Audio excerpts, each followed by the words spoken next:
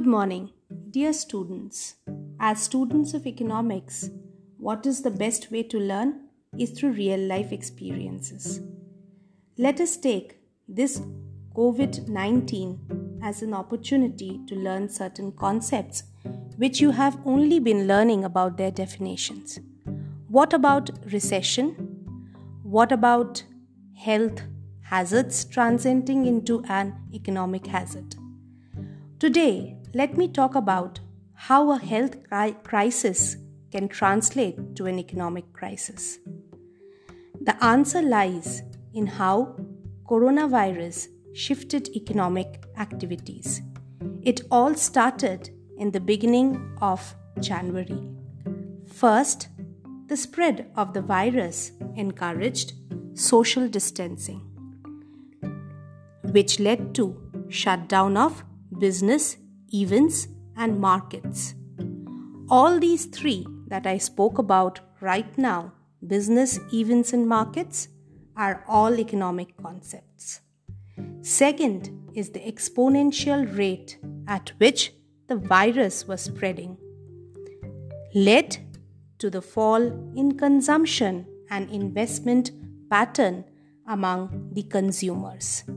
Again, mark the words consumption and investment. So, already an health hazard is affecting the consumption and investment of people. The basic economics lies in these two things, consumption and investment. This is how an economy flows and flourish. This is what GDP is all about. An increase in consumption and investment in the economy leads to an increase in the GDP. Initially, what happened was that we thought that the COVID-19 pandemic would be localized in China, but it was not so. It started spreading across the globe through the movement of people. And the only way to stop the spread of the virus was to stop people from moving. So, the immediate impact and the spillover was felt in the travel industry. Due to this coronavirus outbreak, the governments of many countries had to impose travel restrictions. So, all non-essential travel, cancelling visas, immigrations, led to a fall in the travel industry. Some countries played a complete travel ban, shutting down airports in the country. The travel restrictions imposed by the government led to fall in demand for all forms of travel, which forced some airlines to suspend operations. This led the airlines industry to cut jobs, defer salary, forced employees to go under sabbatical. The business travel sector lost revenue.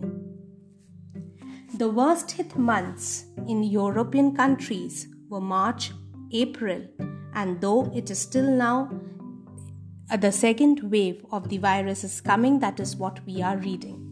So these months in Europe are basically the spring months and the summer months, which actually sees a lot of boom in the tourism sector. But because of this pandemic, the tourism industry lost a huge revenue. Hotels shut down, restaurants shut down, and travel industry coming to an halt. So there is a total fall in investment and demand in the economy.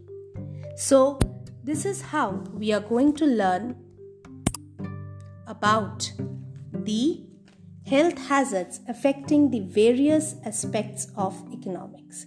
Hope you like it. We are going to continue in the next class with how this spill over in the travel industry and the tourism industry led to a fall in demand in the other industries, and then how the recession had come in the economy.